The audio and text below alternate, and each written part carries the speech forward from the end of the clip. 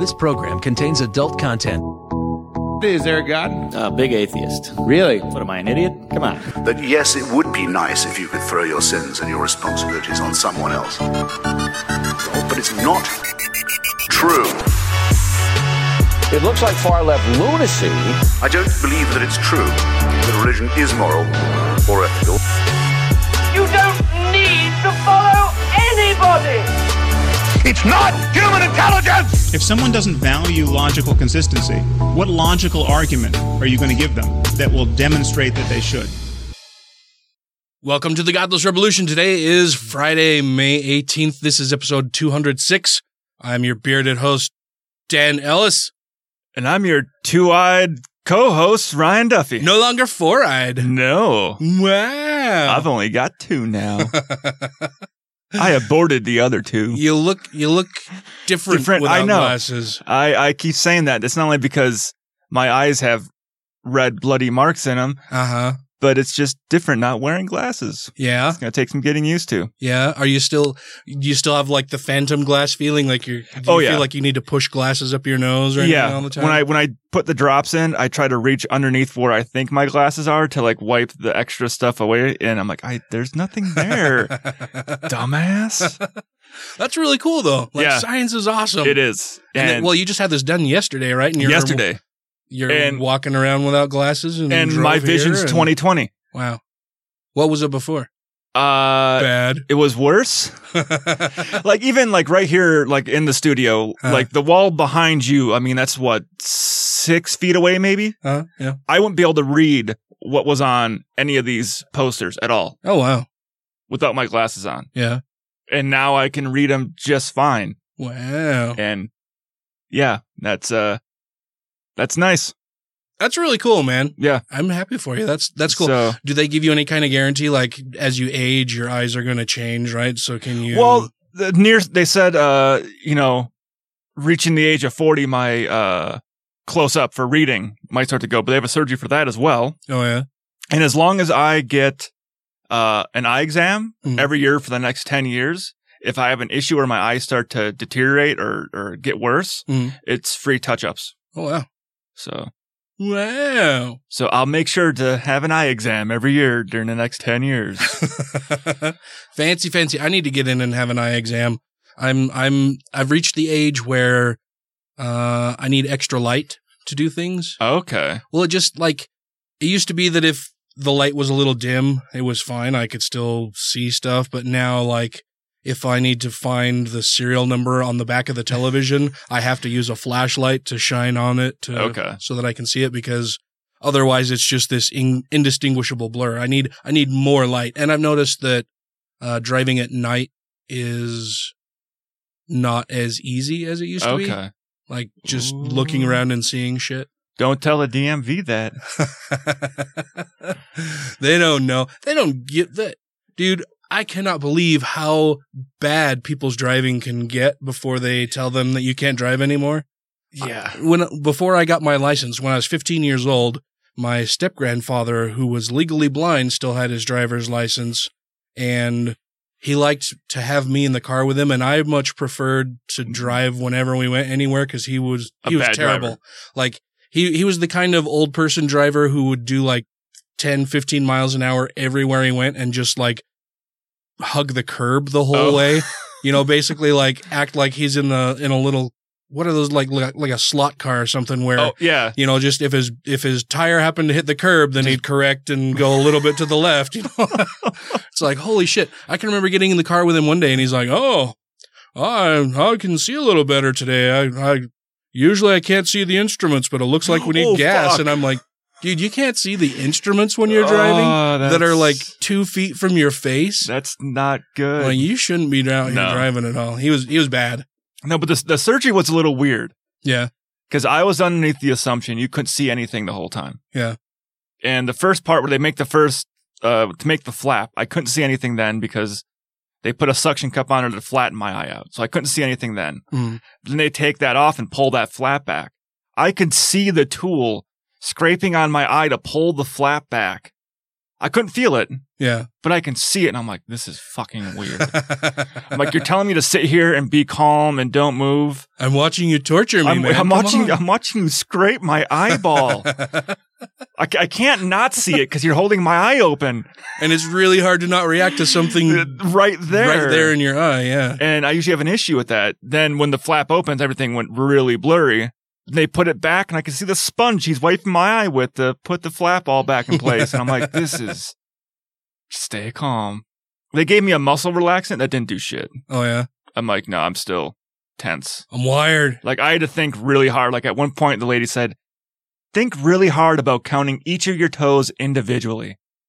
Because I think she could see me tensing up. Oh, yeah. She was trying to get me to relax. So because I go to the doctor all the time for, mole checks and shit like that, and I'm constantly poked and prodded and scraped, and, they take moles off for biopsy and everything.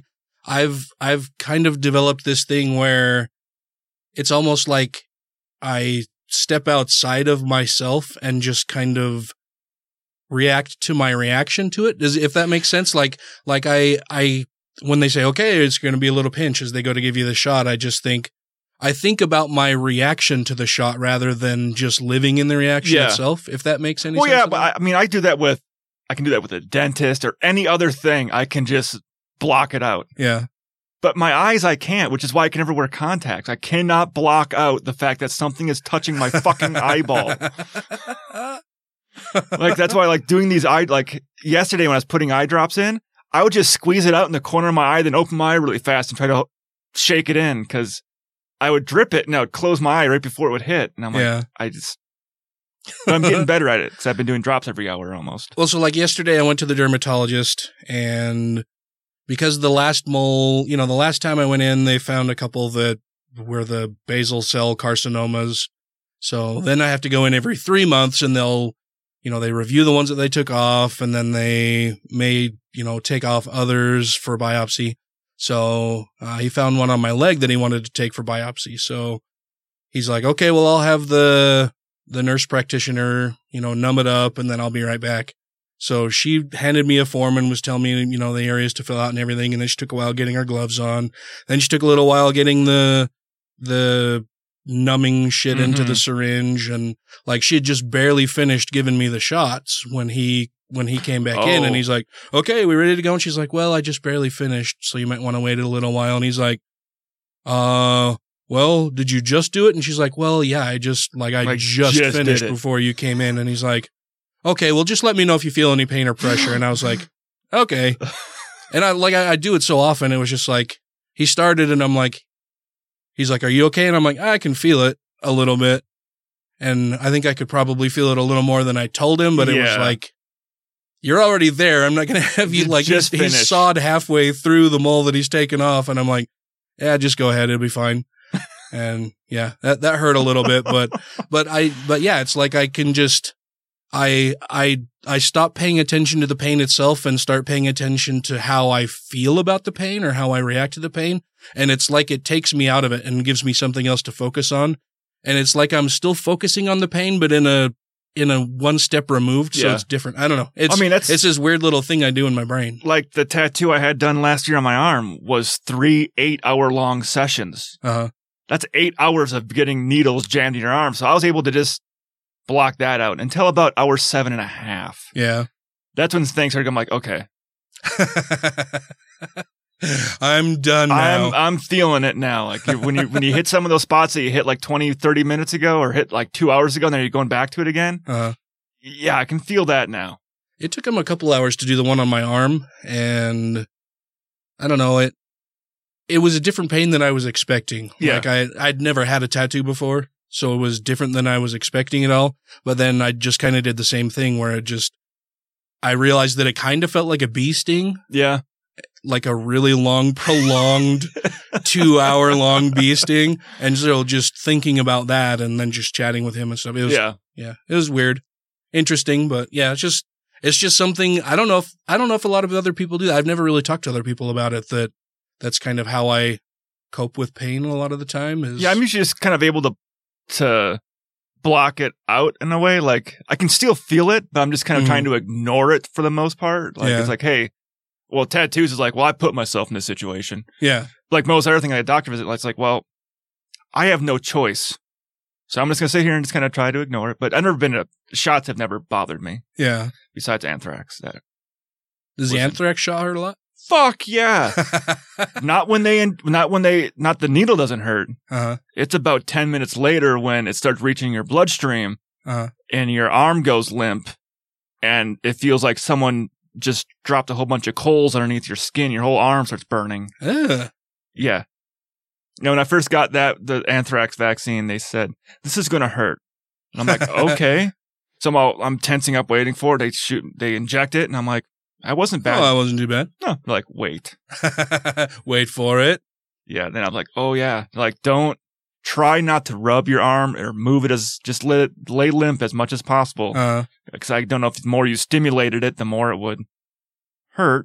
Oh man. Yeah. Get it working through there. Yeah. But those weren't fun. Well, tonight we have a great interview lined up. Yeah. With Mandisa Thomas. So should we give her a call? Let's do that. Okay. Hi, this is Dr. Hector Garcia, author of Alpha God, and you are listening to Godless Revolution. Well, if your soul's real, where is it? It's kind of in here. And when you sneeze, that's your soul trying to escape. Saying God bless you crams it back in. And when you die, it squirms out and flies away. Uh-huh. What if you die in a submarine at the bottom of the ocean? Oh, it can swim. It's even got wheels in case you die in the desert and it has to drive to the cemetery. How can someone with glasses that thick be so stupid? Listen, you don't have a soul. I don't have a soul. There's no such thing as a soul. Rejoining the Godless Revolution podcast now. Okay, on the line we have Mandisa Thomas joining us. How are you tonight? I am doing well, thank you. We're so excited to have you on the show. I've wanted to have you on the show for so long, and I just, we've got other people coming on and other stuff comes up, and I know you're super busy, but yeah, I was really glad that we get to talk to you tonight. How's everything going? Everything is going well. It's a bit busy. I'm actually glad that we were able to schedule this as soon as we did. Yeah, I'm really excited. So for people in the audience who don't know much about you, tell us a little bit about yourself. Absolutely. My name is Mandisa Thomas. I am the founder and president of Black Nonbelievers Incorporated, which is based in Atlanta, Georgia. And for those of you who don't know, I fully identify as an atheist. And it was identified some years ago that there needed to be an organization that helped bring out more Black atheists and increase that support. And so that's what you've been doing with Black Nonbelievers? Yes, since 2011, in addition to having a family and working full-time up until recently. Yeah. I know that you left your full-time job to do activism full-time now with Black Nonbelievers. I think you just left your job like last week or the week before. Is that right? Actually, my last day was March 28th, just before the American Atheist Convention. Ah, right. I was like, I knew that because I did my research beforehand. And if I had been paying more attention, I probably would have come to that realization also. No, I read all of your stuff out on Patreon. Oh, yeah, go ahead. Oh, awesome. I'm glad. No, I wanted to say that in addition to Black Nonbelievers, I also serve on the board for American Atheists. I'm also the chair of the board nominating committee for the for the American Humans Association. And I served on boards previously for the Secular Coalition for America and Foundation Beyond Belief. So I've just been kind of all over the atheist community. And you've been kicking ass wherever you go. Thank you. How is it there in Atlanta with the atheist community? As far as, because I always think of Atlanta as being a fairly religious area. Georgia itself is a red state. Atlanta is that blue dot, though. It's very progressive here. However, within the Black community in particular, there's still a very high religious presence, and there are still quite a few of like your mega pastors here, like Creflo Dollar, for example. Oh. Yeah, you know, the late Bishop like Eddie Long's church is here. Yeah, I don't like him either. I'm still wondering if he got his, what was he was asking for the he wanted G20 a new jet. jet a while back from his parishioners, and that's the stuff I have. I mean, if you're a preacher, okay, but when you're one of those mega church preachers that's trying to ask for private jets and just all the money like that, and your name is Creflo Dollar. Teaching the prosperity gospel. Right. Yeah, that's... From what I understand, he eventually did get his jet. It was the way it was all a problem, but the way he did it was really problematic. Yeah, they decided to start a GoFundMe for it. He did a GoFundMe to get a jet? Yes, he did. Oh man, I feel bad for all of the people that he's duped into giving him money for this. That's just that gives me a little sick feeling in my stomach. You know what's worse though is that his parishioners, his followers, I mean many believers tend to sound like robots, but they are particularly bad. So they actually will justify him having this jet to spread the gospel or whatever. Well, I think the worst part is not just them following along with it, is a lot of those parishioners are probably low income people that don't have the money to actually give him, but they think if they give him money for his jet, they're going to return that money back then some because they donated it to him, which is horrible. Absolutely. But what needs to be understood here, particularly in the Atlanta area, is that the church you belong to is very, very much a status symbol. And there are quite a few affluent blacks here, but it's just interesting to see how they will invest so much into their churches. Yeah, it seems weird to me that people with so little means can see somebody who obviously has a shit ton of money and doesn't actually need the money, and they'll still give it to him because they think that they've been convinced by this charlatan, this huckster, this fraud, that if they give him more money, that God is going to reward them with money. Like, why doesn't God just cut out the middleman and give it straight to Creflo? Right. It's that prosperity gospel, which became very popular back in the 70s. Like the more you give to your church and your pastor, the more your blessings will come. Yeah, it'll be returned to you tenfold or 100-fold or however much they want to tell you that you'll get out of it. But you grew up. Did you grow up in Atlanta?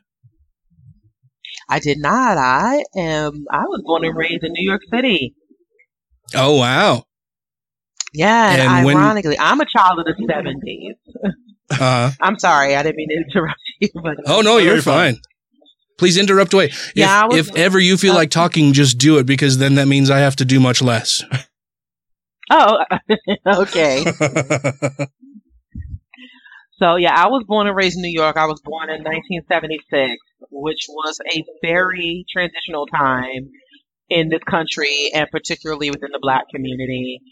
You know, there was still a want for identity with Black pride and being Afrocentric. So there was a cultural shift during that time. And so I know my parents in particular wanted to, they named me and my brothers African names because they wanted to connect more with the culture, if you will. So I wasn't formally raised religious. My father was, but my mom really wasn't, and neither were me and my brothers.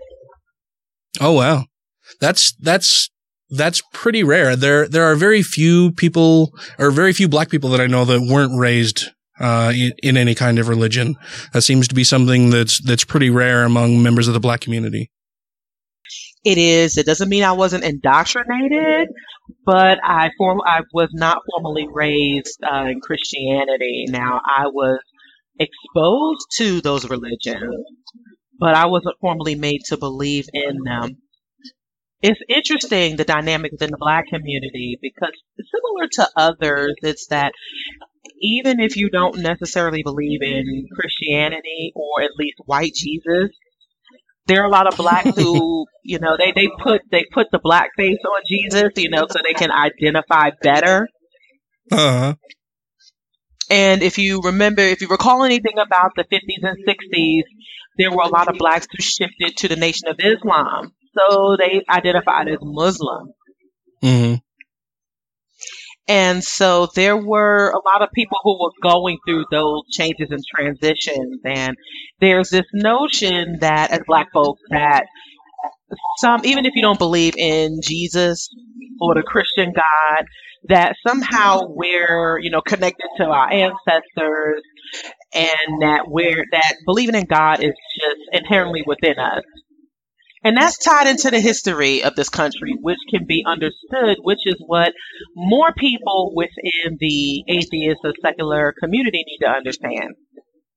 But yeah, the 70s were kind of a weird time, particularly for Black communities, because it's like, you know, after the 50s and 60s, you get into the 60s and the civil rights battles, all of that is going on and finally ends with, you know, the end of the Jim Crow era, civil rights passes, and then I think there was a bit of a struggle for the Black community to really find its identity and decide where they wanted to go from there. And that's when we get shows like Sanford and Son and God, what else? Good Jeffersons and Stroke, yeah. There was a sense of what is considered to be progression, but remember in a lot of the inner cities, they were still dealing with police brutality, the riots, you know, in LA and other major cities. People had started really fighting back. But then there was also the rise of, you know, like the gangs and stuff, and, you know, especially within LA. So yeah, the 70s were a very, very interesting time. I honestly wish that I had been like either a teenager or an adult back then, because it looks like it's a very fascinating decade. Oh yeah. I was born in 1974, so we're right close to the same age, and yeah, I grew up watching all of that kind of stuff, which is weird for a white Mormon boy here in Utah to be watching all that stuff. But I loved it. I thought it was awesome. Oh, you know what? That would be. And I don't think Utah gets enough credit for being credit. I mean, you think Utah and you automatically think Mormons, which would equal, you know, conservative. Yeah, you're not incorrect in thinking that, though. Yeah, for the most part, I'm an anomaly. I was the weird guy.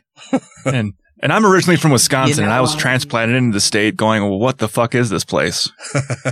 Wow. But well, you know what's interesting is that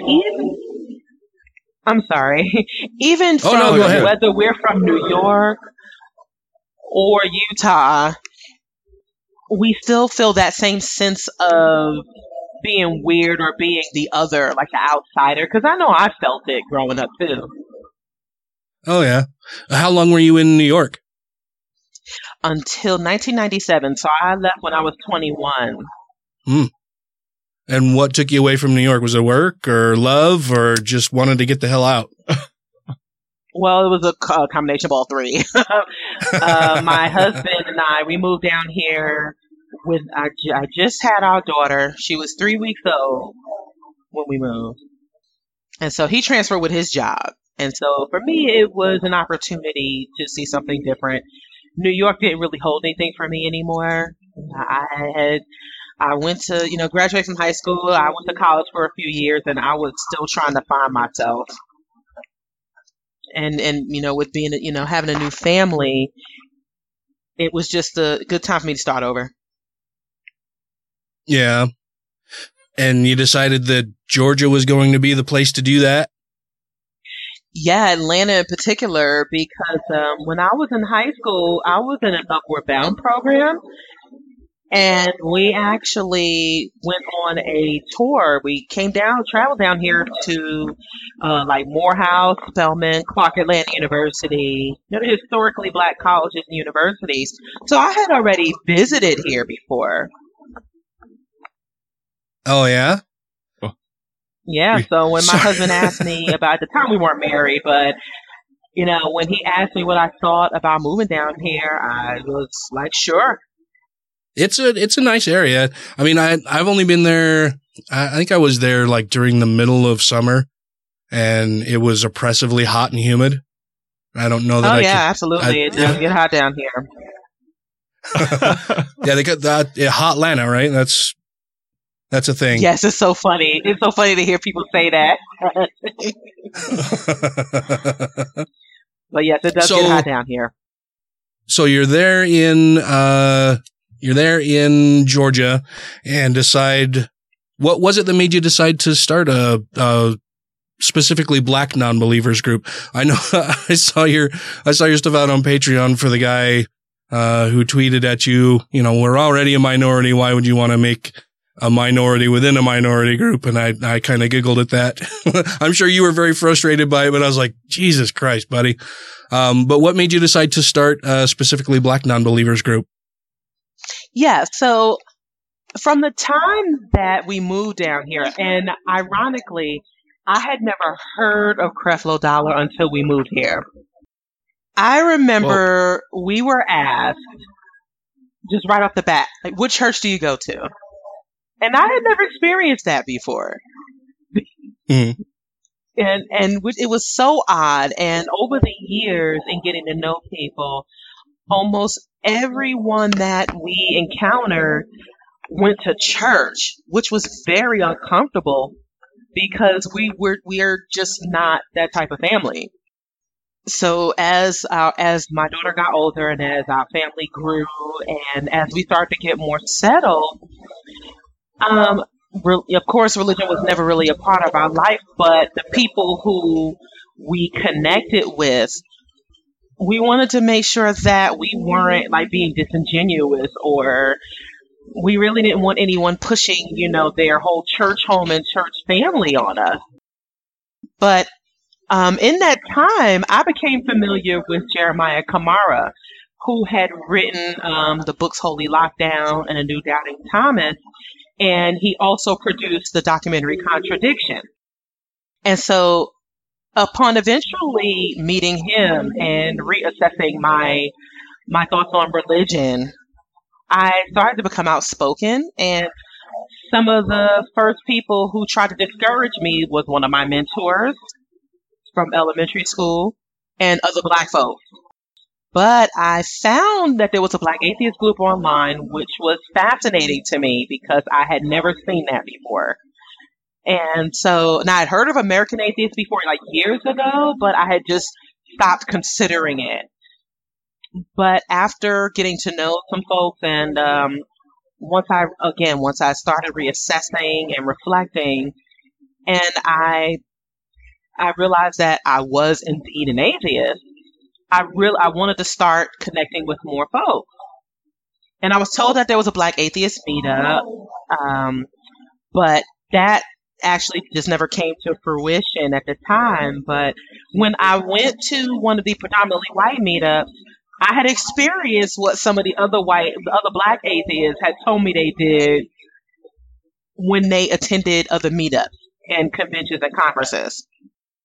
So when I went to the meetup and talked with the only other Black guy that was there, I said, we live in Atlanta.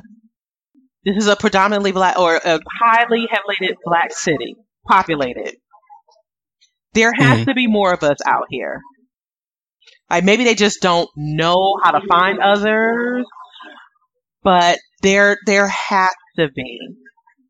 So we decided that it was good for us. It was necessary for us to start an organization that particularly focused on connecting Black folks on the ground. Because there were other groups online, there were ways to connect, like on Facebook and on the internet, But actually seeing us face to face and in person, that was different. And so that's where it was born out of. It really wasn't to try to separate us, because let's just be honest, most of the community is still represented by white folks. But we knew that there were more of us out here. Well, do you think it's harder for someone in the African American community to come out as atheist, or more difficult for them to come out as atheist as it is for a white person to come out as an atheist? Because I kind of yes, Well, that's kind of where I was going with that. I figured it would be. I mean, there's already a lot of social stigmatism with it, which is fucked up. Mm-hmm. But I mean, just as far as the community is, and just them losing more of that community, where, like you said, there's already a lot of white people showing up to the atheist convention, so they have someone that they're already related to, probably a little closer.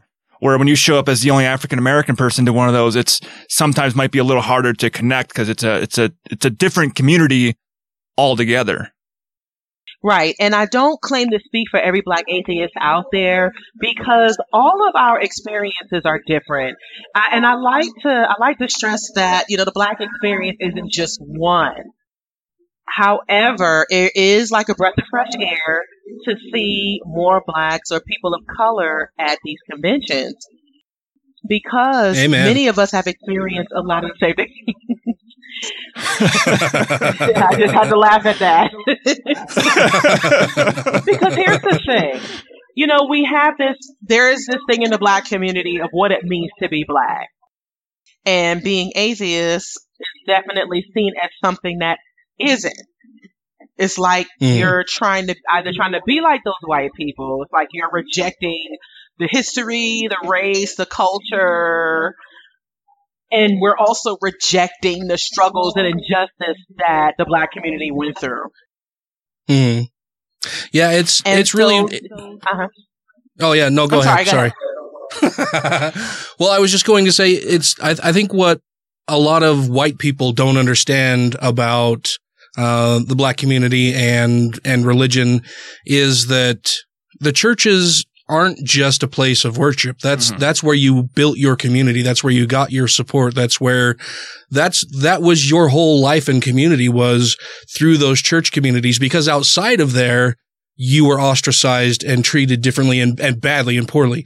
And so your church community within the Black churches was the one place of refuge where so many people could go and feel comfortable and feel free to be who they were. And outside of that was leaving the church was leaving your comfort zone. And so, yeah, it is historically something where when Black people would leave the church, that they're often looked at as leaving behind their community or leaving behind their Blackness and leaving behind their people to gain favor with white people. Yes. And what's interesting is that there is a history of humanism, atheism, and free thought within the Black community. Of course, it isn't widely talked about, discussed. And you say, I definitely agree that when you leave the church, you're leaving this sense of social structure. I do challenge, of course, the premise of that social structure. Because for many people and for many Blacks, the church was one of the only places where they could achieve a sense of prominence as opposed to just being themselves. So there was, granted, yes, the church itself did a lot of good. They provided a lot of support and built that community. Of course, we just, there's just so much that goes into the dynamic of it, though. Because if you notice, again, like I said before, many Black churches, for many Black churches, it's definitely like a status symbol. Like, you're judged by which church you go to. You're also judged by the clothes you wear. And you're also judged by, I guess, maybe how good the choir is. It's just, I kind of have like an outsider's view of the Black church because I didn't really grow up in it, but I have family members who have, And of course, understanding the history of it, it's a very, very interesting dynamic that many outside just really don't understand. Because we can't escape it. Even though I was a formerly raised religious, you can't grow up as Black in this country and not experience it or not be exposed to it. Oh yeah, absolutely. It's part of our ingrained culture. I mean, it's something that there is no denying, that there is no getting around it. It's been there forever. And yeah, so it, but like I say, it's something that I think a lot of people outside that community can't really relate to very well because they don't know the history. It was very cloistered, you know, and it was something that, like I say, was a source of community and safety for people in the community, and people outside of that really have no idea that history. Right. They really, really don't. And in trying to understand that emotional dynamic, the historic dynamic, because we get a lot of people who ask us, a lot of white people who ask, well, I don't understand how, you know, Blacks can still be Christian, though it was the religion that enslaved you. Mm-hmm. But when you take into consideration the role of the church as far as the building and what it, you know, and the role it played, you have to understand that part in addition to the subjugation. Right. Mm-hmm. I mean, it's still kind of a segregated community in a way, with having predominantly, like, especially here in Utah, with the way the Mormon churches ran. And the house I used to live in, we had 3 Mormon churches on my block. One was the white church, one was the Hispanic church, and the other one was a mixture. And it was odd. I could drive on the street and go to one church on Sunday, all white people going into that one. Go half a block down, it's all Hispanics going to that one. I'm like, you guys have 2 churches on one block, but you segregate yourself. Right. Into the Hispanic one and the white one. Yeah, it kind of has to do with, unfortunately, the structure and the history collectively in this country of how white folks have treated marginalized communities. Yeah. But I find it kind of ironic that the one group that's supposed to be the truth and have the answers still segregates itself. Right. Which is, I don't know, kind of peculiar to me. Yeah. It really does speak to the history and dynamics in this country and how this quote unquote great country that we had, that we're in. Hi, this is Megan Kennedy. I'm a speaker with the Satanic Temple. You can find me on Twitter at 6 Moments, and you're listening to The Godless Revolution. Shouldn't Bart and I be able to choose our own religion if we want to? Strange as it sounds, Dad, I agree with you. Huh? Everyone should be able to choose their faith, just like I chose Buddhism. Buddhism? Well, I guess lots of kids have imaginary friends.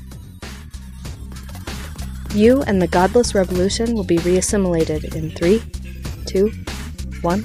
Well, I don't know. I love that you're helping to bring a more diverse, you're helping diversify the atheist community a bit more and bringing other minorities into what has, you know, for a really long time been a group of old white guys talking about stuff they didn't believe in.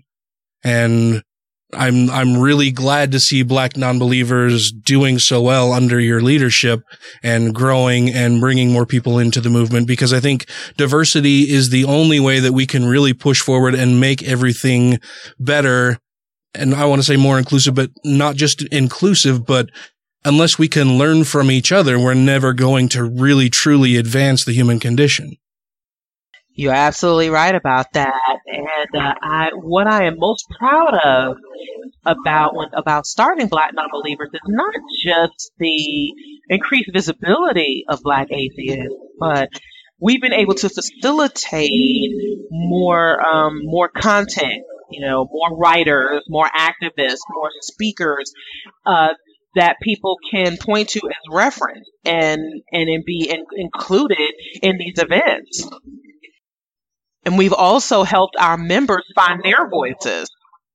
Yeah, I think it's awesome. I mean, I can only imagine how hard it would be as a black person trying to, enter into any of the atheist communities that are around, because they are very much,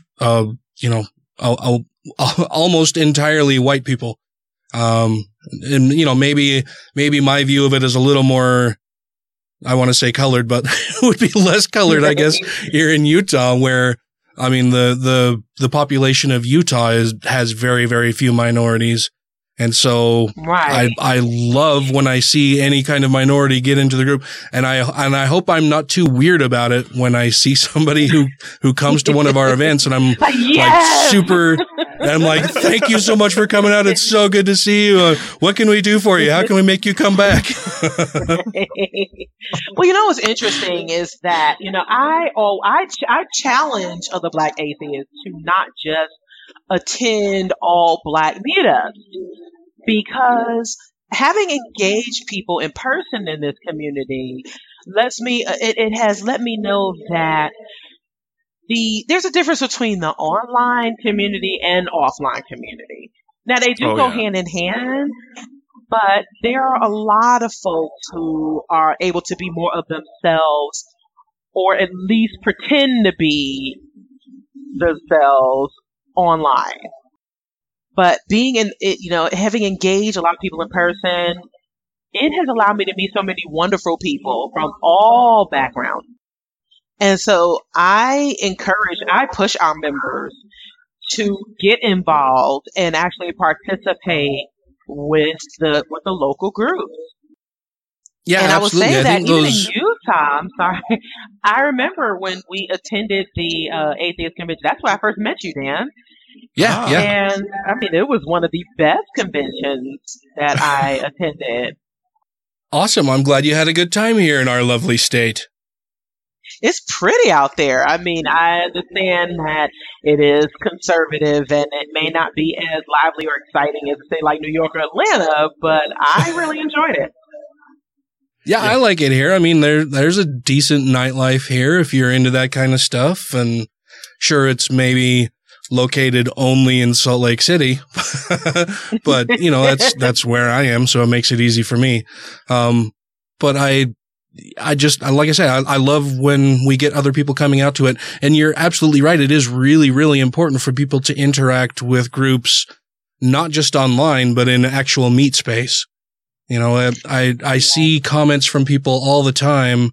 There's a large Facebook group here in Utah that originally was controlled by Atheists of Utah, and it just got to be way too time consuming to sort out all of the arguments and to police it and do all the administration for that. It was taking way too much time away from us doing things in the real world and accomplishing anything out there, because we were constantly dealing with online arguments between people who had never met and would never talk to each other the way that they talk to each other online if they were to meet in real life. So we turned that over to just other people who are in the group, and they're administrating that now. But I am constantly still frustrated years after Atheists of Utah is not in control of that group or anything, because the group name now is Utah Atheists for the Facebook group. And there's a lot of really great people in the group, but there's also a lot of fucking assholes in there who comment on shit and make it an unpleasant place to be sometimes. And then I see comments from people who have never come to an event from Atheists of Utah, the nonprofit organization, and they'll make comments in the Utah Atheists group about how much they just would never want to meet anybody, and that they don't want to have anything to do with Atheists of Utah because it's a bunch of assholes. And it's like, A, this isn't Atheists of Utah. This is a Facebook group called Utah Atheists. And B, people don't interact this way when they're talking to each other face to face. Come out and meet some of us. I'm sure even the person you're having a disagreement with is probably a decent person in real life. They're just an asshole online. Right. Now, I will say, though, that there are a lot of atheists in person who do exhibit their social awkwardness. Oh, yeah. We talk about these. Yeah, there are a lot of really, really awkward people. Yes. We talk about these guys who, what is it, the incels now, the involuntary celibates. Yeah. The guys who think that, all women are just like intentionally like not sleeping with them but there are a lot of people who disguise their shitty behavior as being weird. Oh yeah. Which is another problem. Yeah, I've seen that for sure too. Yeah, because we'll have let's say, for example, I'll take myself for example, when I speak on issues that pertain to the Black atheist community, there always has to be that white person who gets defensive. Not all white people. And then always, right. And then there's always some sort of, the ones who have to always be, I guess, like, technical about everything, and will want to go on and on and on and talk. And I understand it can be exciting and exhilarating, but sometimes it's like you got to know when to just like pull back and stop. So what can we do to help encourage more minorities coming out to our events? What can we do to make them more welcoming? How can we help do that here locally? And then how can we also help Black non-believers? Oh, okay, good. That's probably that might take about a good couple of minutes for me to respond to. So the first thing you can do is, for one, when y'all mention, when y'all mention that y'all have people of color who come to the meetings, and y'all are excited, and that's great, and y'all ask, what can we do? When people are told what they can do, it's really good to be consistent and follow up. Like, if there are like communities of color there, if there are events that you think might be good to participate in, it would be good to do that. And also, if you have events, like if in the area, invite us out.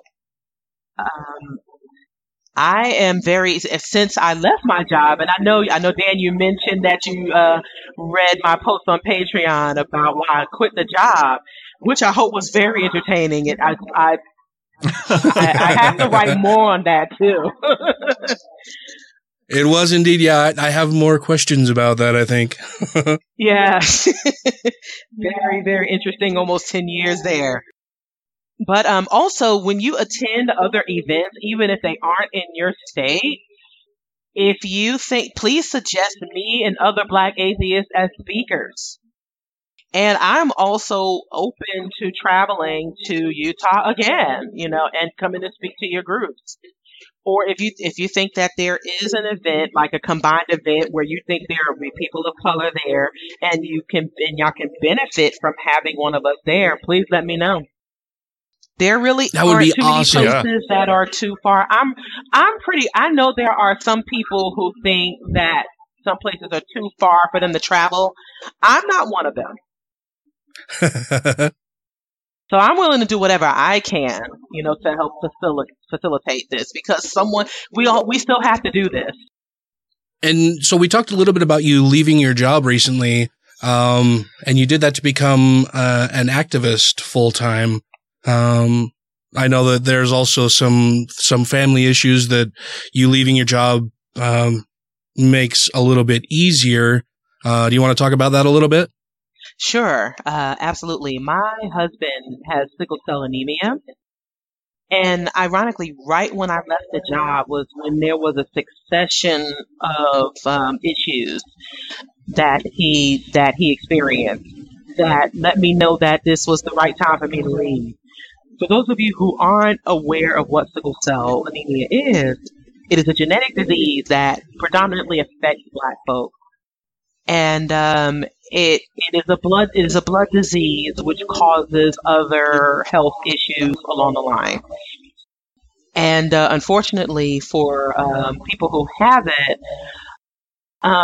it makes their condition it's debilitating for them. And so And so it's been very challenging to have now a family of 3 children and have been working and really having discovered this passion for atheism and being in the community, which I wouldn't trade for the world.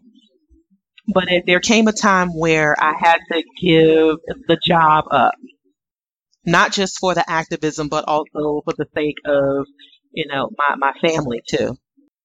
And it's very, very interesting. My husband really doesn't like to talk about his illness, which kind of bothers me because I love talking about everything. Not saying that we should, it doesn't mean that we should just talk about every single thing, but having dialogue around these situations is really, really helpful. Well, yeah, especially for people who don't really know what's going on or what sickle cell anemia is. I mean, I don't have a great idea of what it is or what happens, but in reading your post, it sounds like it is a disease that cuts your life short. It has a lot of health complications and, while you're still around and it just is a progressive thing that just gets worse and worse. It really does. The primary thing that happens with sickle cell patients is that they have what's called crises. Is that sometimes the blood will clot in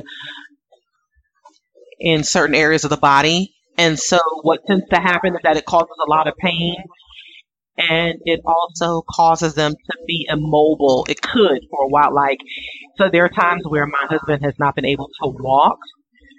I've had to help him to the bathroom. I've had to help him around the house. And so, it could be for a few days or to a week. Sometimes they have to stay in the hospital for a few days, in which in this past month, he was just in the hospital because he had a stroke. He had another stroke. And that's unfortunately, that's a part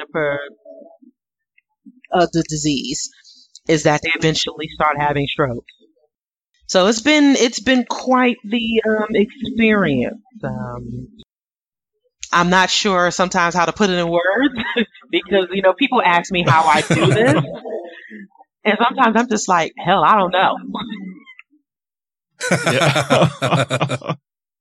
Yeah, I'm sure it's got to be hard. I mean, you're running an organization, and you were working full time. You're doing speaking engagements, having to try to take care of a family.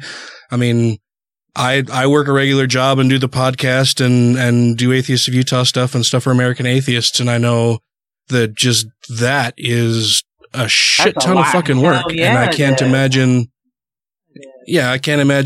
on top of that, having to deal with a debilitating illness in the family and all of the things that, all of the things that makes much more difficult as well because of the time that it takes away in trying to deal with that and in trying to deal with taking care of your loved one and seeing them deteriorate and then just the toll that it takes on you mentally as well.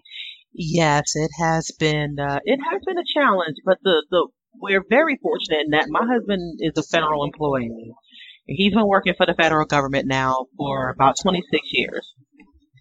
So he's able to provide a very good foundation for the family, as well as for me to be able to do what I have been doing for the past 7 years.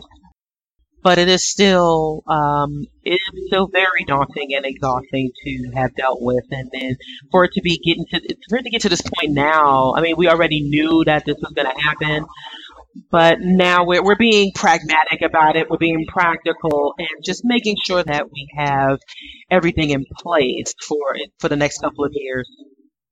Yeah, I don't envy the situation that you're in. I'm sorry that your family's having to go through all of that. I know that's got to be really, really difficult, and and I want to say too that I had no idea any of that was happening until fairly recently. So you've done a great job in separating all of that from your more public life. Mm-hmm. And, I know a lot of people who have in the past used things like that as a crutch or that they're trying to garner sympathy and everything. And I had absolutely I've known you for 4 years now and had no idea that any of that was going on, because it's not something that you use to garner sympathy or anything. Right. And the one thing that I've never wanted anyone to do is to feel sorry for me or sorry for us. Hell, even with the atheism, I don't want anyone to feel sorry for me, because I'm proud of being an atheist. I'm proud of my community. I'm proud of the history and the perseverance that Blacks have had to overcome. But I think sometimes it hurts us when we don't speak about it, when people don't know, because unfortunately, especially for Black women, we have to hold a world on our shoulders, which is killing us. Yeah. And I have to say that even for my upbringing, even though I wasn't formally raised religious, I actually had to overcome an abusive upbringing. And so I can say that has actually prepared me for my life with my family and being able to do so many different things at one time. But at this time, it is just, something had to give, I had to say enough is enough. Oh, yeah. Yeah. And I think you made the right choice. I mean, you've got to take care of yourself and take care of your family. I think it's amazing that you're still able to do all of that while maintaining your role with Black non-believers and still kicking ass. Do you have any recent news about about BN and what's going on there? Any upcoming events or exciting stuff? Absolutely. The main thing that I'm excited about is our convention at sea in November.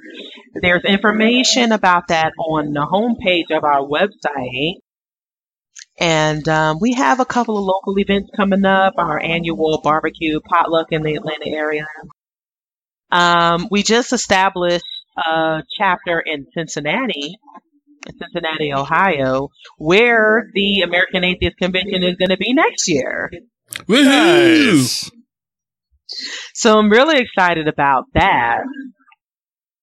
And, I'm really excited about it. And yeah, I was just going to say, I'm really excited about it because I'm really hoping that means that there will be a whole lot more people of color at the convention next year. Yeah, and I was actually very, very glad to see the number that was at this year's convention.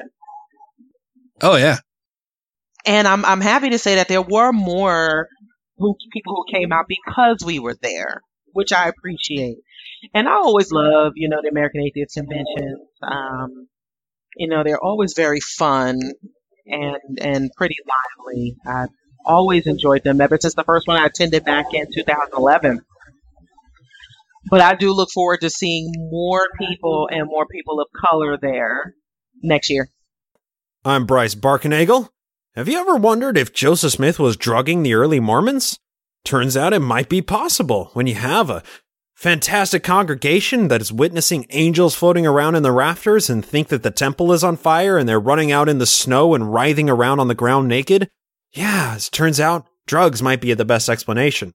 Be sure to check out my Sunstone Symposium presentation on the Joseph Smith entheogen theory by punching that into any YouTube browser.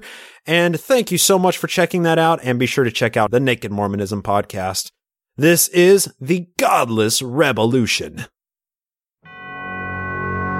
So does this theory of evolution necessarily mean that there is no God? No, of course not. It just says that God is an impotent nothing from nowhere with less power than the Undersecretary of Agriculture, who has very little power in our system. It's a high. Thanks for listening. Now back to the show. One of my favorite things about the American Atheist Convention is being able to hear you speak at the convention. Your talk this year I thought was awesome.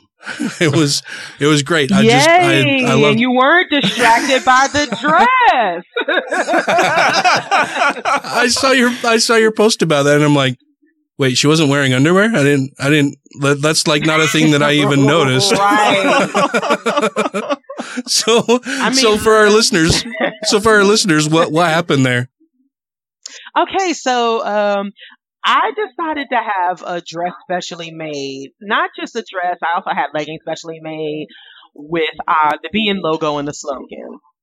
And so when I was told that I'll be speaking and that I would be right before Hugh Laurie, I said, you know what? I have to turn this out.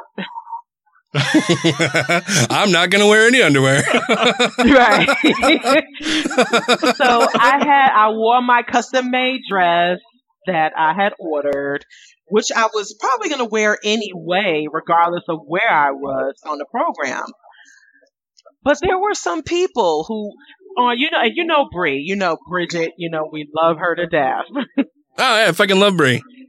Yeah, and so on her Instagram page, there was this guy there who I didn't even realize that he had said something until he tagged me in a comment 18 hours later. He went on and on about how he said that I didn't have on any underwear. He was wondering what was the point of that. He was glad that he didn't bring his son. And even if I wore nude colored underwear, what was the point?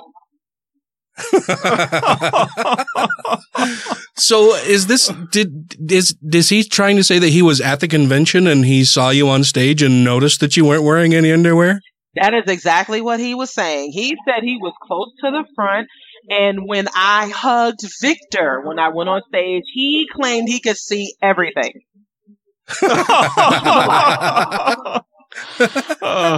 I was sitting, I think if I wasn't in the front row, I was like maybe 2 or 3 rows back. I didn't notice anything when you hugged Victor. Yeah. I mean, I was like, yeah, I know that it was pretty short, but it wasn't that short where you could see underneath, because even if he did see underneath, he'd be lying about the fact that I wasn't wearing underwear. Which, even if I wasn't, who gives a shit? Well, I guess, yeah, maybe we should settle the controversy, because I don't know if you were or not. Were you, in fact, going commando? Actually, I did. I did have on underwear underneath. Which is so funny. I know, right? Like, boo!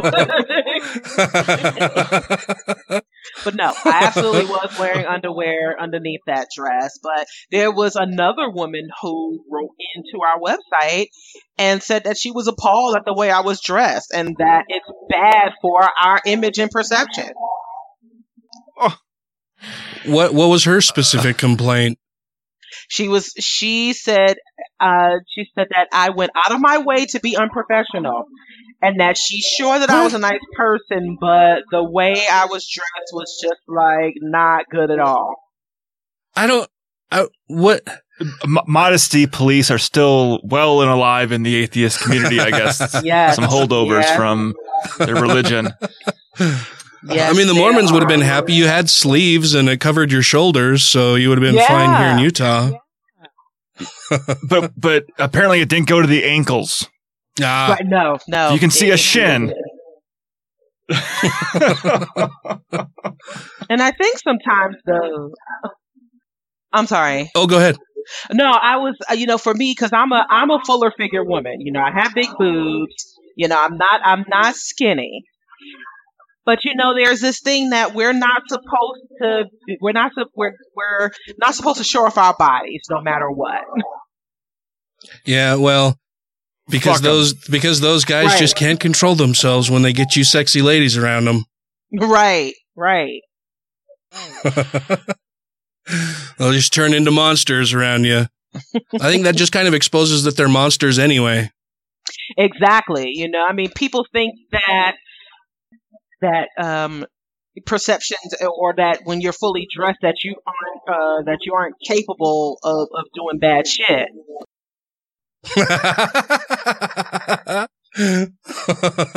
We see the president in suits all the time, and he does bad shit like every fucking day. Yeah, Oh man.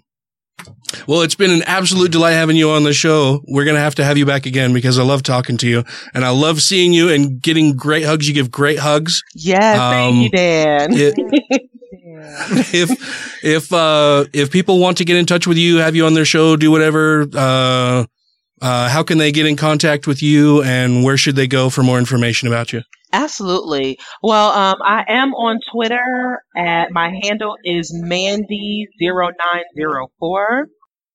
My Patreon is, it's patreon.com/Mandisa Latifa. You won't be able to search it because, it has adult content. You can also write me at the Black Nonbelievers website at blacknonbelievers.org. I am on Facebook. You type in Mandisa Latifa Thomas. Just pretty much anywhere. Well, I will be sure to include links to all of those in the show notes for this episode. Again, this is episode 206. Oh, is that wow. right? I'm fucking confused. Let me see. 200. Yeah, this is 206. Yeah, season 5. Wow. 5 years. And I'm just now coming on the show. Actually, shame on you. I know, he's an asshole. Yeah, I'm a giant fucking dick, man. But we will definitely have you on the show again sometime in the near future. Yes, thank you so much. Thank you so much for coming on. This has been awesome. I've wanted to chat with you for a while. Awesome. Well, I am very glad to be here. Thank you so much for having me. Thank you again so much. I love you. Thank you. And good luck with everything. And if you need anything, if there's anything you think of that I can possibly help with, please let me know. And yeah, I look forward to talking to you more and working with you more in the future. Awesome. Thank you, Dan. Love you too. Thank you. Thank you once again for having me on. My pleasure. Right, bye-bye. Bye-bye. She's so fucking cool. Yeah. The interview might have gone better just over Skype. She's just so fucking cool, though. Yeah. I love Mandisa. I love talking to her. She's fun. She's warm. Like, I don't know. She makes other people feel good to be around her. She's just one of those amazing people that when you're around them, you just feel happier and warmer and more loved. She's just fucking awesome. Well, I felt a little, how do you tackle the questions of race? Yeah. Being a white person, I'm like, I have nothing to talk from anything close to any kind of marginalized minority experience besides being an atheist. But even growing up in the Midwest, it wasn't a fucking big deal. Yeah. So I've been fortunate in life to have that. So I'm like, I don't have a starting point. And so I'm just kind of like, well, it's on my, just trying to figure out the right question. Sometimes like, well, is this an inappropriate question or is this okay to ask? I think I've always been part of the counterculture. Like when I was young, I sought out relationships with people of color and the kids who were different in school. Like, well, I didn't want to hang out with people who were just like me because I'm fucking boring, man. I wanted to learn from other people who were totally different than me. Well, and that's growing up in the Midwest. You don't really have that opportunity either. Dude, I grew up in Utah. True. I had one African student in my class. He was from Africa. Yeah. He was a foreign exchange student. The only black kid in the entire high school was a foreign exchange student from Africa. Oh my God. I remember, let's see, I had to have been I think I was a sophomore in high school, and in my honors English class, I was a fucking book nerd. Yeah.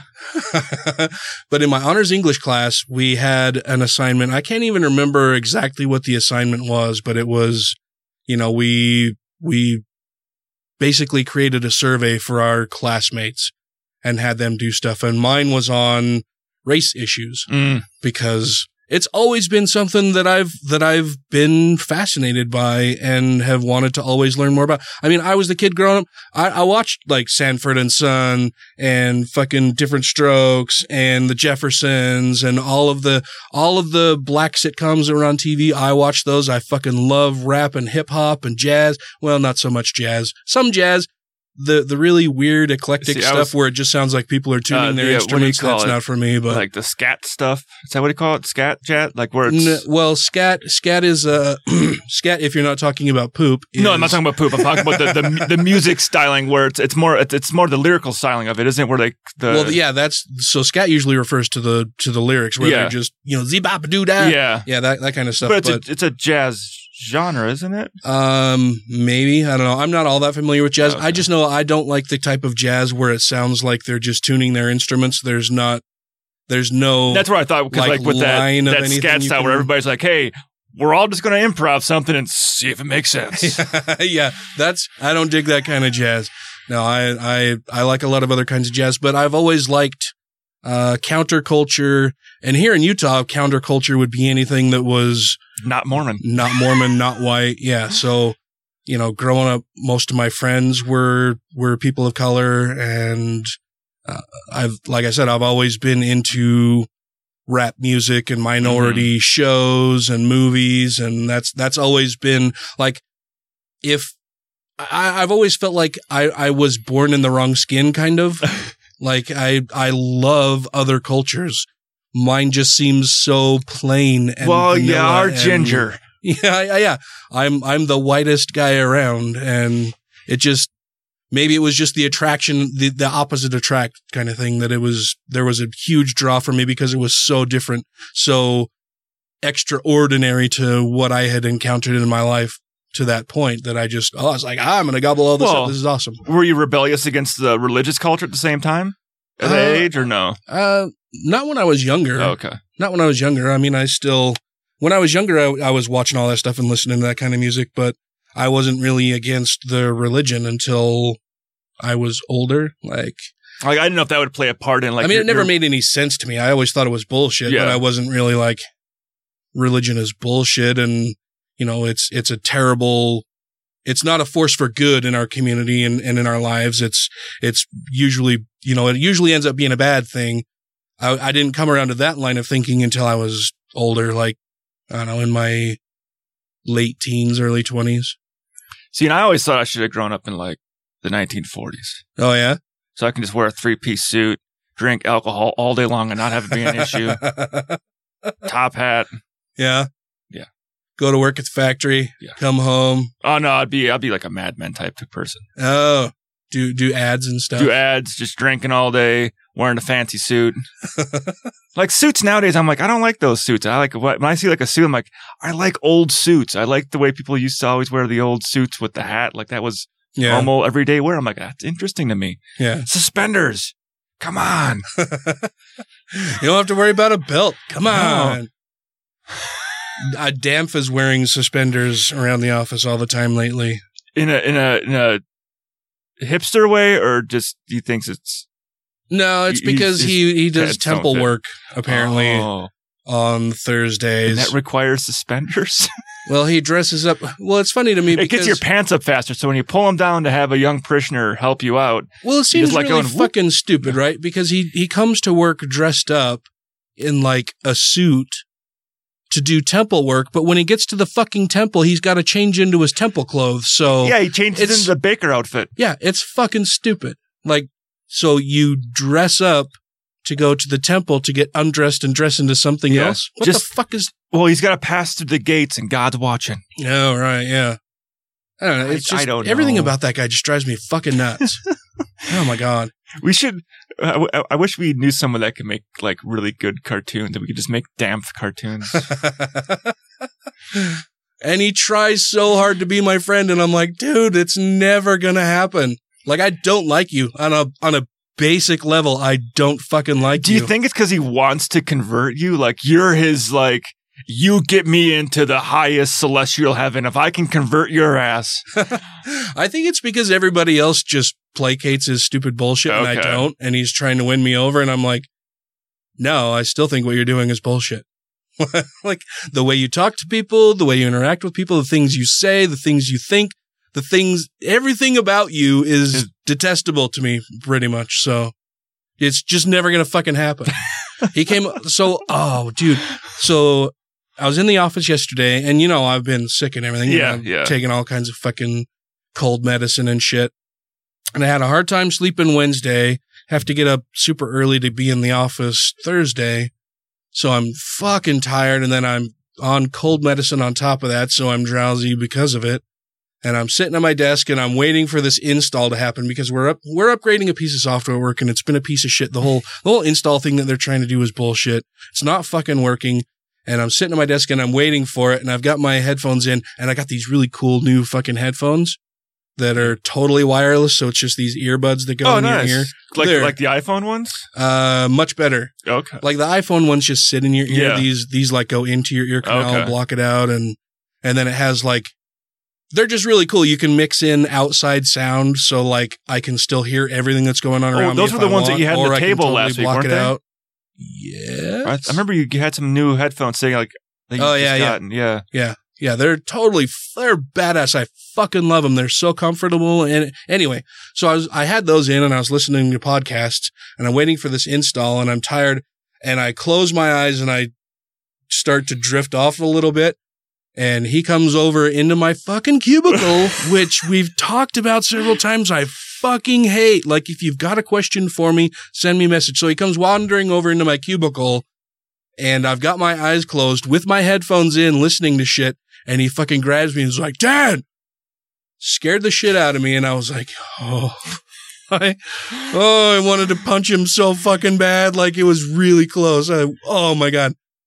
But I was just like, he startled me and I woke up and I turned and he could see murder in my eyes, I think, because he backed out of my cubicle really quick and he's like, sorry, I didn't mean to scare you. And I'm like, what do you want coming into my cubicle right now? And he's like, I can't get the install to work. I've done this and that. And I'm like, you're not special. Everybody's having the same problem. Well, what have you done? And I'm like, it's having the same price, not doing shit. Fucking waiting for it. Yeah, well, it might do something. Let's see. And he just and I'm like, nope. I've got other stuff to do. I'll let you know how it goes. And just. So how much trouble would you get in if you got a paintball claymore mine? A paintball claymore mine? Oh, yeah. What is that? So it's a little like horseshoe shaped tube. Uh-huh. You put paint in the top end of it. Uh-huh. Then the bottom end of it, you put a little mini CO2 cartridge. Uh-huh. Then it's got a spring in there that's got a little pin. Uh-huh. Then you put a string attached to the pin across your doorway. So when he walks in and kicks the string, it pulls the pin, hitting the CO2 cartridge, spraying the paint all over him. Ah. They're not really loud. It's kind of more of a yeah, but a good spray of paint.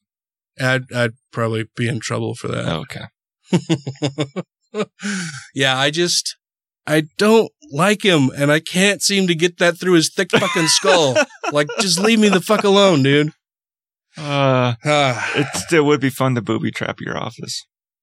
Oh yeah. Oh well. Yeah, that'd be a lot of fun. Dude, when I worked at AT&T, we had this. They had a program there called what was it? World of Ideas or something like that. Okay. And so they had these round paper things that you could fill out with ideas for the business to incorporate. And if it was a really good money-saving idea, they gave you money. Yeah, they gave you like a 10% cut of the projected savings of this idea or whatever. And it's like, well, you wouldn't have been saving anything before. Why wouldn't you give me like at least half of it for however long? Because you're still going to get half of that. Yeah. And then after the time that you... Anyway, so they had this World of Ideas thing. And one of the guys that I worked with was having a really shitty day, and he filled out one of the World of Ideas, and he's like, "Hey, we're AT&T. We control like all the phone lines, and we make phones for everybody. Why don't we create a system where if somebody calls us and they're being stupid, we have a button that we can push, and it gives them a nice little shock in the ear." And they reviewed his thing, and of course it was a total joke, right? Yeah. So they reviewed his thing, and they called him into HR and brought in a counselor to fucking talk to him. Oh, it was hilarious. He was like, I guess I shouldn't have done that. Because they brought somebody in from HR to talk to him and assess his mental health. And he's like, it was a fucking joke, people. Come on. We were shooting in an old cafe up in Idaho, and there's an old suggestion box sitting there. And the place has been closed for like 2 or 3 years. So I'm like, I wonder if there's any suggestions in the suggestion box. And I open it up, and it's all napkins. And several of them had, why don't you get pieces of paper for your suggestion box so we don't have to write on napkins? Here's a good idea. Why don't you make it easier for people to submit suggestions to you? And it was kind of funny when I'm looking at it, I'm like, yeah, all these suggestions are written on napkins. Obviously, they never checked the suggestion box. Well, should we do some newsy stuff? Okay. All right, then. Hi, this is Yvette Dontremont, aka the Cybabe, and you're listening to Godless Revolution. You can find me at cybabe.com, at my Twitter account at the Cybabe, and if you've hunt really hard, you can find me at Pornhub. I dare you. I'll keep it short and sweet. Family, religion, friendship. These are the 3 demons you must slay if you wish to succeed in business. When opportunity knocks, you don't want to be driving to the maternity hospital or sitting in some phony baloney church or synagogue. Thank you to everybody who has rated the show on iTunes and Stitcher and are following us on YouTube, Twitter, and Facebook. And to all our Patreon patrons, you make the show possible. I'm going to catch you while you're putting drops in your eyes. Yeah. It's just weird because I can see it coming. Oh, don't cry about it. I know. Don't cry. The weird thing, it's like lube.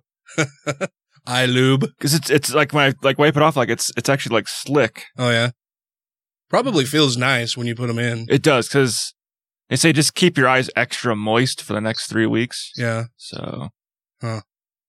Well, we have some stories that we're going to be talking to y'all about this evening. Oh yeah.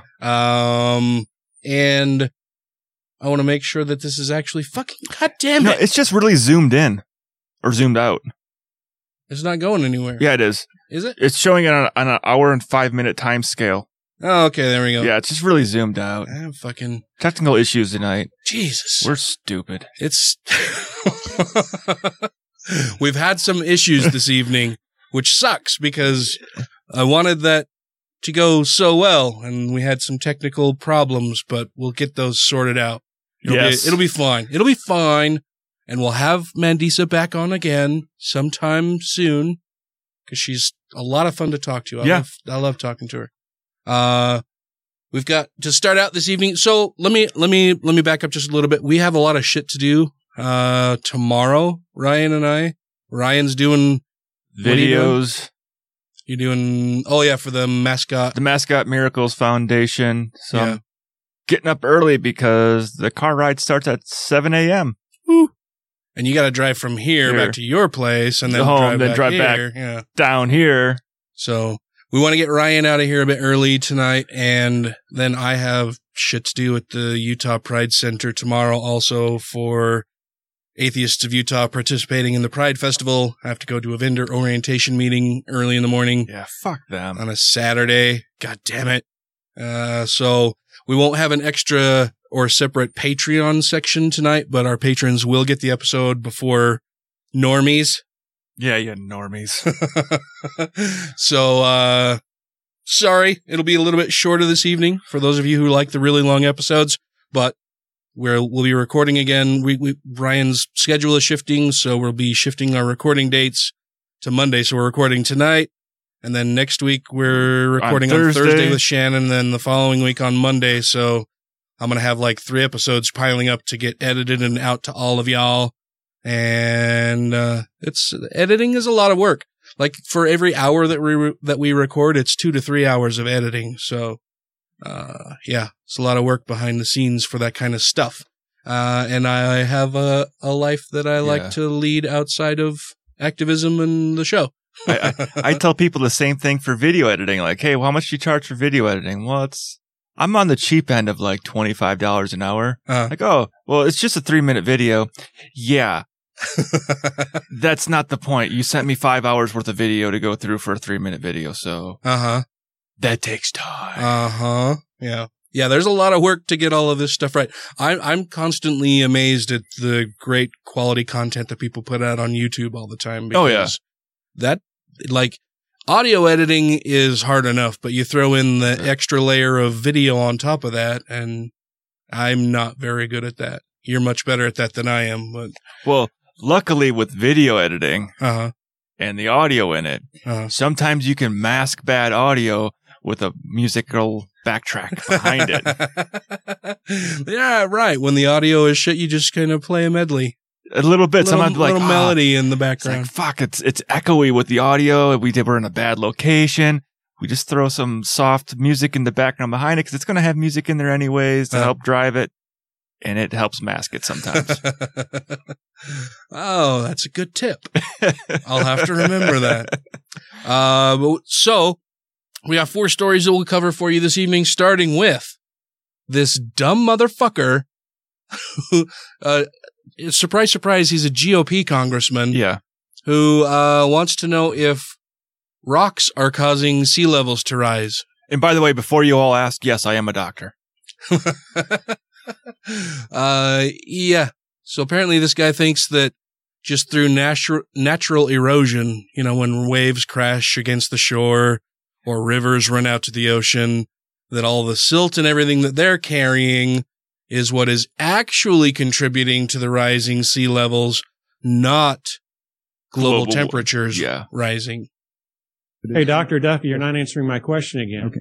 I'm conceding for the moment that there has been ice meltage compared to what it was 3 million years ago, whatever, since that's the time frame you use. I mean, since that's the time frame you use, I'm guessing this guy is probably a young Earth creationist. Yeah. He's like, I use a 6,000 year time frame, but whatever. We'll talk about yours. It may seem like a weird mystical idea of a billion-year-old planet, but we'll just we'll entertain that for now. And you'll also have to pardon me. I'm still getting over being sick, so that you may hear some coughing in the background every now and then. I'll try to keep that to a minimum, but hey, man, if you got a cough, you got a cough. I can't help it. I'll try to make it quiet. At least I can see. Yeah, this guy's a dummy. I'm asking another question, that is, what other factors have caused the sea levels to rise relative to dry land? Does anyone else have any? I mean, in particular, Dr. Duffy, you said that they're going to be massive. Isn't that the word that you use in your remarks? Massive sea level rises. Don't you think if you're going to have that kind of statement, you ought to have some idea as to what all the causes of sea level rises have been? Sure. Since human beings have been on Earth? If you're referring to ground subsidence, that is a factor in some regions. Okay. What else? That's one. So now we've gotten 2. What else? It's like he's trying to educate the scientists. Cause, the levels of sea level rise that arouse my concern. I'm just asking for factors. I was not asking for your prioritizing of one over the other, but you've mentioned 2. What else? Well, Jesus Christ, if you want to go that route, fucking space debris raining down on Earth is, I'm sure, going to cause some level of sea rise. My concern is people that go to the beach, drink too much, walk out in the water, and urinate. Oh. That's all. Hundreds of gallons of piss every year going into the ocean. Dude, think about all those fish that are peeing in the water. True. Not only do we have the issue of sea level rising because of urine, it's also adding to the salinity of the water, which is going to kill off sea life. So it's not because the water is getting warmer. There's too much piss in it. Those are all that I know of. What about erosion? What about erosion? Yeah. That's a thing, right? That's something I learned in high school. I mean, it's like dropping a grain of sand in a cup of water. Yeah. Look how much it rised. Every single year that we're on Earth, you have huge tons of silt deposited by the Mississippi River, by the Amazon River, by the Nile, by every major river system, and for that matter, creek, all the way down to the smallest systems. And every time you have that soil or rock or whatever it is that is deposited into the seas, that forces the sea levels to rise. Because now you've got less space in those oceans. What's that? Do you think he would believe that the Grand Canyon was actually carved out by water then?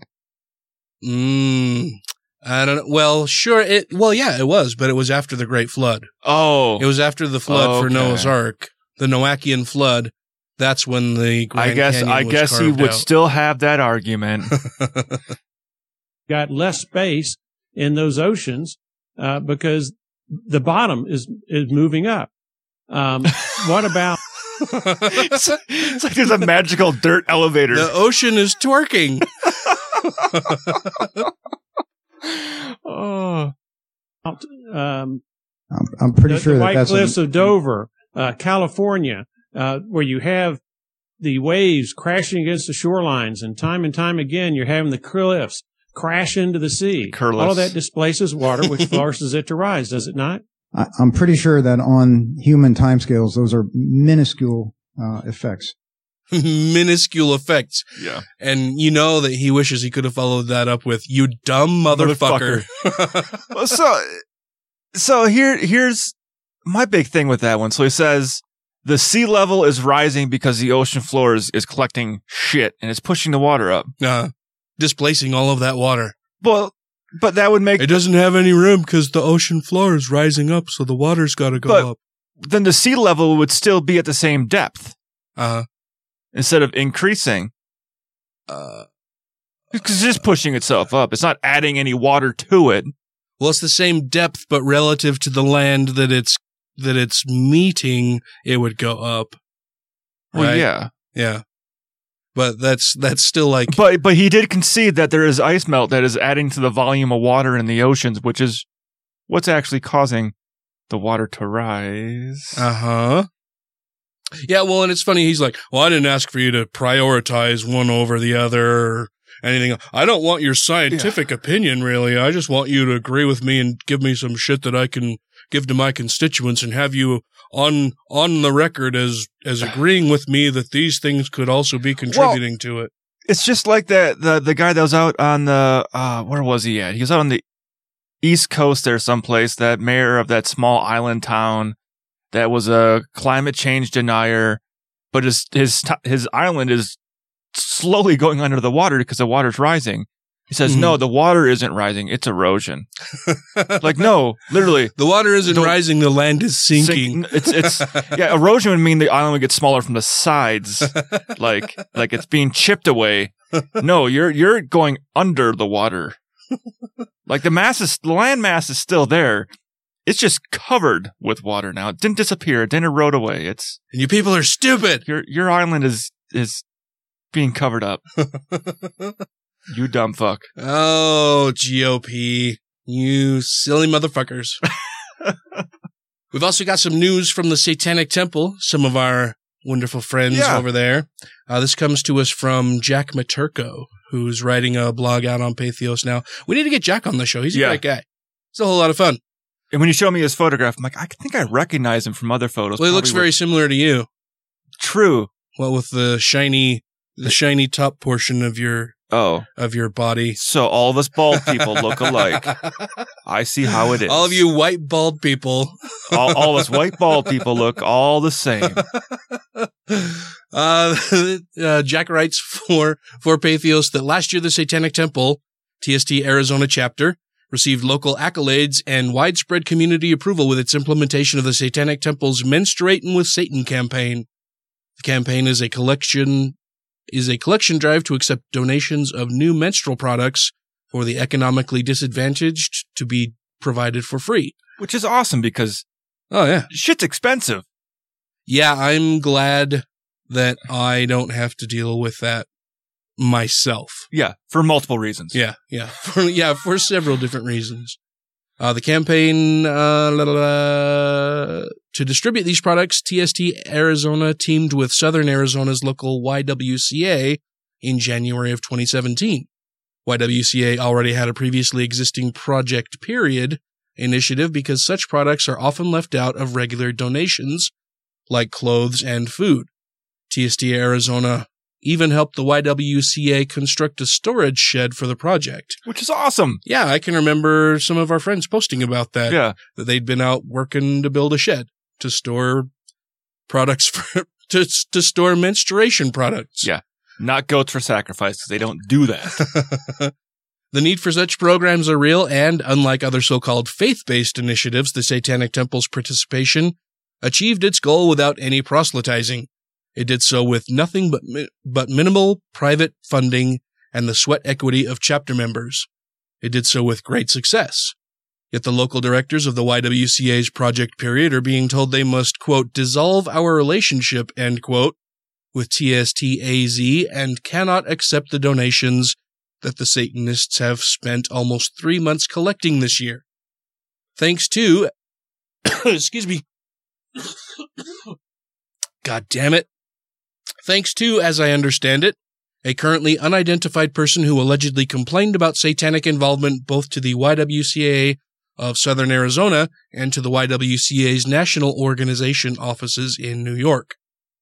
So, I mean, the only issue they have is the Satan side of it. Right. Yeah, you can't have Satan touching the administration pads because you never know what evil curses they're going to put on them. It's just not good, okay?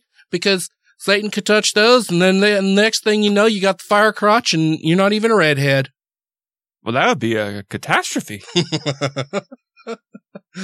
Though a lot of attention got paid to Arizona's campaign, it's important to note that it is not just an Arizona initiative, and TST's charity outreach drives include Socks for Satan, Warmer Than Hell, clothing drives, and of course, most recently, TST Santa Cruz's adoption of Seabright State Beach in California.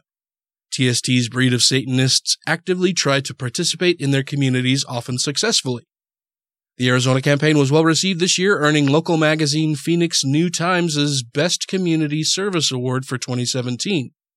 So this year, several participating businesses returned, as well as new entrepreneurs wishing to participate. In addition, TST-AZ took a page out of TST Seattle's playbook to expand the project's reach. When TST Seattle ran their Men Straighten with Satan campaign, they innovated by setting up an Amazon wish list to take contributions from anyone who wanted to contribute, but couldn't visit a drop-off location. Arizona's chapter thought that was a great idea and adopted it as well. The result? A local response that was even more successful than last year. Seriously, as a member of this chapter, I personally have 5 garbage bags full of menstrual products in my spare room waiting to be delivered on my next trip down to Tucson. Plus, there was a response from the internet that looked like this, and there's a picture of a whole lot of boxes from Amazon delivered by the post office in these big carts. Yeah, like the one you'd see like in an old movie where they're just pushing it down the aisles. Yeah. Jack writes that I take the time to explain all this not because I want you to feel sympathy for TST-AZ. Don't worry about them, they're fine. They have already found another organization willing to accept the donations. It took them under 5 hours to arrange for the collected supplies to be donated to Go With The Flow instead. They're a resourceful bunch, and that Amazon wish list is still available, internet. And there's a link there. That's actually a really smart thing to do. Oh, hell yeah. I mean, you have no excuse if you can't say, well, I was going to donate, but I don't have time to get over there. It's like, well, no, just jump on Amazon and hit. Yeah, you don't have to do anything. You just order it and it sends it there. You just pay for it. It's done. Awesome. Yeah. Whoever did this should be ashamed of themselves. Let's talk about the part where an unknown person, allegedly professing to be Christian, allegedly made a phone call to voice their religious objection to Satanists helping the needy. This person called one of the largest women's organizations in the country to try and put a stop to a popular, successful, award-winning religious public outreach campaign by going over the heads of organizers within the community. As Michelle Short, chapter head of TST-AZ, said in a press release, quote, "It's disheartening that a local alliance bound by a shared motivation to help our community can be undone by distant corporate bureaucrats concerned more about upsetting unfounded prejudices than helping those in need. Our first priority in this campaign has been in bringing needed supplies to the disadvantaged, and we feel that the local brand of the YWCA shared in that goal as well. Unfortunately, the corporate offices seem to exhibit less altruistic concerns."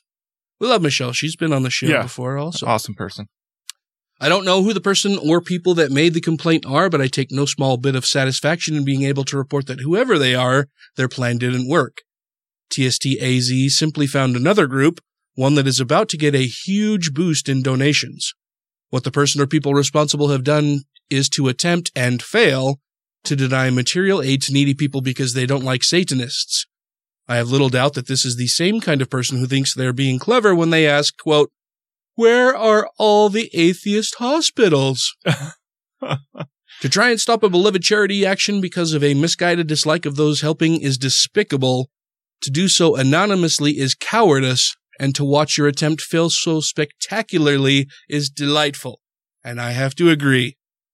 Yeah. I mean, just like we love the fact that the Satanic Temple as a religious organization is doing awesome work. Oh, yeah. I'll also commend a Christian organization. Like, if you're doing actual good fucking work, I'm like, good on you. That's what you're supposed to be fucking doing. Not taking money to build new fucking temples just to get more money to pad your pockets. Oh, yeah. Well, and I posted a link to this out on Facebook and said, I'm happy to work with any religious organization on a common goal of helping people in need. It'd be great if religious people felt the same way. But they're not. They're more interested in proselytizing and making sure that Jesus can see them doing good works and that they're not being tainted by those outside atheists or Satanists. Yeah. Well, it's like you mentioned earlier, tomorrow I'm shooting video with this group that's called the Mascot Miracles Foundation. Yeah. They have a religious 501c3 filing. They do zero proselytizing. Good. There is no mention of Jesus. No, let's go pray about this. It's all about, hey, there are sick kids. And we just want to give them a break. We want to let them have some fun. Yeah. Let's make their dreams and their wishes come true. And it's not about any kind of religious thing, even though a lot of them are religious. But that has nothing to do with their religion. It's all about, let's just give these kids a good time. Good. So that's why I'm like, I've got no problem with helping you guys out, because what you do, I honestly think is an awesome thing. Yeah, hell yeah. So us atheists can coexist with a religious group that's doing truly good things. Oh yeah. And if we're working on a common goal to help other people, more's the better. Yeah. But religious people they don't want Jesus to see that they might be working with the enemy. And they get stuck with the stigmatism of the name Satanic. Yeah. In this case.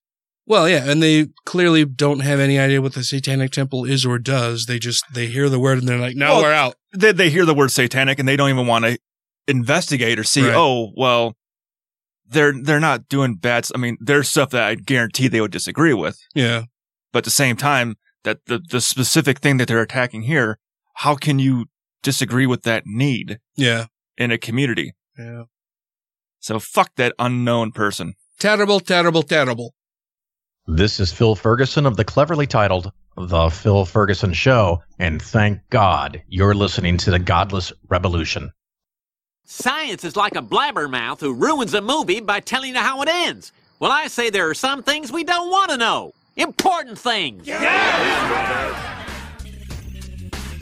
If you have questions, comments, concerns, compliments, corrections, criticisms, or concepts for content, contact the show via email at godlessrevolution@gmail.com, by text or voicemail at 330-81-REBEL, or Twitter the twatter at TGR Podcast. Thank you! There is some good news on the science frontier. There's a new drug out that's designed to help prevent migraines. What? I have several friends who suffer from migraines. My son, I don't think that he has them very often anymore, if at all.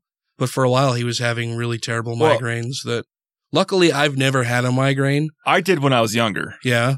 And I can remember one time the doctor was saying, well, if you want to, I can't remember if it was like a shot to take to help against migraines. But the thing was, yeah, you can do this. It'll help get rid of your migraine, but it might also make you feel tired and a little weaker. Also, your anus might fall off. That's kind of like, well, I can deal with, I can deal with them. It's just, for a few hours or a day, I might not want to open my burning eyes. But at least I don't have to feel the side effects 24/7 versus just having like once a month or once every 2 or 3 months having a nice migraine. So, yeah, well, and I have several friends who get severe migraines pretty frequently, and they're debilitating. Like, they have to walk around with sunglasses and a hat all the time. Yeah. And be in quiet, dark areas for long periods of time. And it's just excruciating pain. I can't imagine having to live my life that way. That's why, like, when I was younger, I can remember, well, even sometimes I still will get an occasional migraine. It might be like once or twice a year now. Yeah. But to where I'll have my eyes closed where it feels like my eyes are on fire, and I'll just take a wet cloth and put it over my eyes to help my face feel better. but also because even with my eyes closed, like it looks like everything looks red. Yeah. When it should look dark. Yeah. And just that burning and the light sensitivity, and just want to not move, just lay down and get into one position and don't move. Cause if I move my head, it just feels like my brain is sloshing around and it hurts to just move my head side to side. When my son has had them in the past, it's like I would hate to disturb him because it was clear that even having to try to talk to me to tell me what was wrong was painful. Yeah. You know, he's just laying on his bed, curled up in a ball, like, please just leave me alone. Yeah. I don't want to have to deal with anything right now. Just go away. It'll be fine in a little while. But so the story comes to us from New York Times. It says the first medicine designed to prevent migraines was approved by the FDA on Thursday, ushering in what many experts believe will be a new era in treatment for people who suffer the most severe form of these headaches. The drug, Aimovig, made by Amgen and Novartis. They just combine their names together. Isn't Novartis the company who gave a whole lot of money to Michael Cohen? Was it? Well, there's a bunch. I'm pretty sure Novartis was one of them. Right. It's a monthly injection with a device similar to an insulin pen. The list price will be $6,900 a year, and Amgen said the drug will be available to patients within a week. That's a lot of money. That is a lot of money. Fortunately, for most people, the copay on that would be significantly less if they have insurance. If they don't have insurance, you're fucked! You're fucked, I tell you! That's why we need socialized healthcare. Even with this eye surgery, the medicated drops I had to get that I got to do 4 times a day. Yeah. Even with my insurance, well, it was only, I had to pay $40. It was 38 something. Mm-hmm. So right around $40 for 2 little small vials. Teeny, and that was my copay. Yeah. Yeah, it's fucking ridiculous, man. I would much rather just pay, instead of paying for my health insurance through my company that then has to go to the insurance company to be doled out to the doctor, just fucking get rid of all of that. Take every bit of that I'm paying toward my health insurance and take that all in taxes, and then just give me insurance where I don't have to worry about fucking copays and down payments and fucking, your deductible, all of that fucking bullshit. Just fucking get rid of it. We would save so much money if we didn't have to pay a bureaucracy who's trying to not give you any medical care because they want to save all of that money for themselves before passing it on to your doctor. Just fucking get rid of all of that shit. Have the government be able to just pay the doctors whatever they need as their regular fees and get rid of all the fucking insurance bullshit. I don't have to worry about copays and deductibles and paying my insurance just get rid of all that shit. Now, we know that would never work in any modern society, especially the most industrialized societies on this earth. It would never work. Sure. Never. Yeah. Yeah. The EU, Canada, all those places with socialized healthcare, it's abysmal. They hate it. Yeah. God, it drives me fucking nuts that the people here who need it, who don't have insurance, are fighting against socialized healthcare because they've been so duped by lied to the people on the right. Yeah. Like you would save money. Yeah.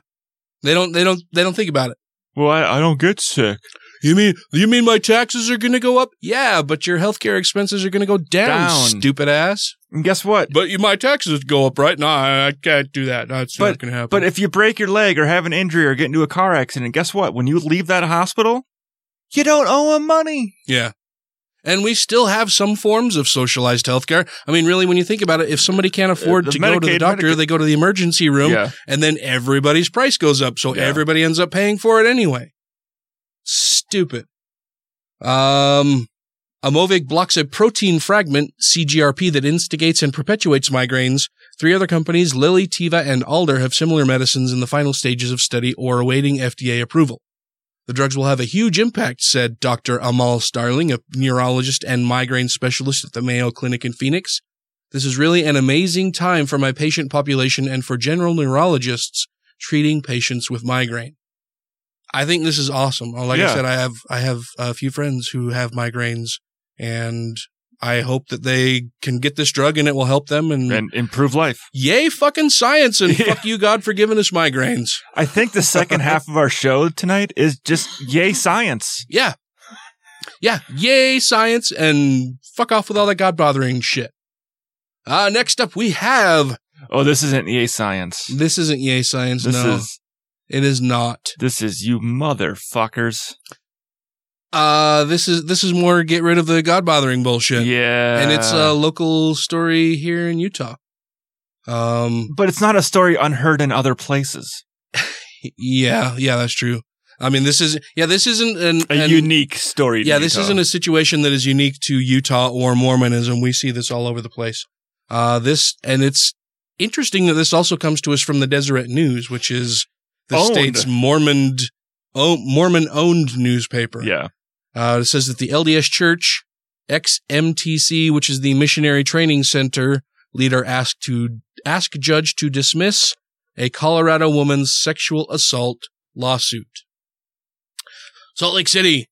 The LDS Church and a former Missionary Training Center president asked a federal judge in separate court filings Tuesday to dismiss a Colorado woman's lawsuit alleging the church leader raped her while she was a missionary there in early 1984.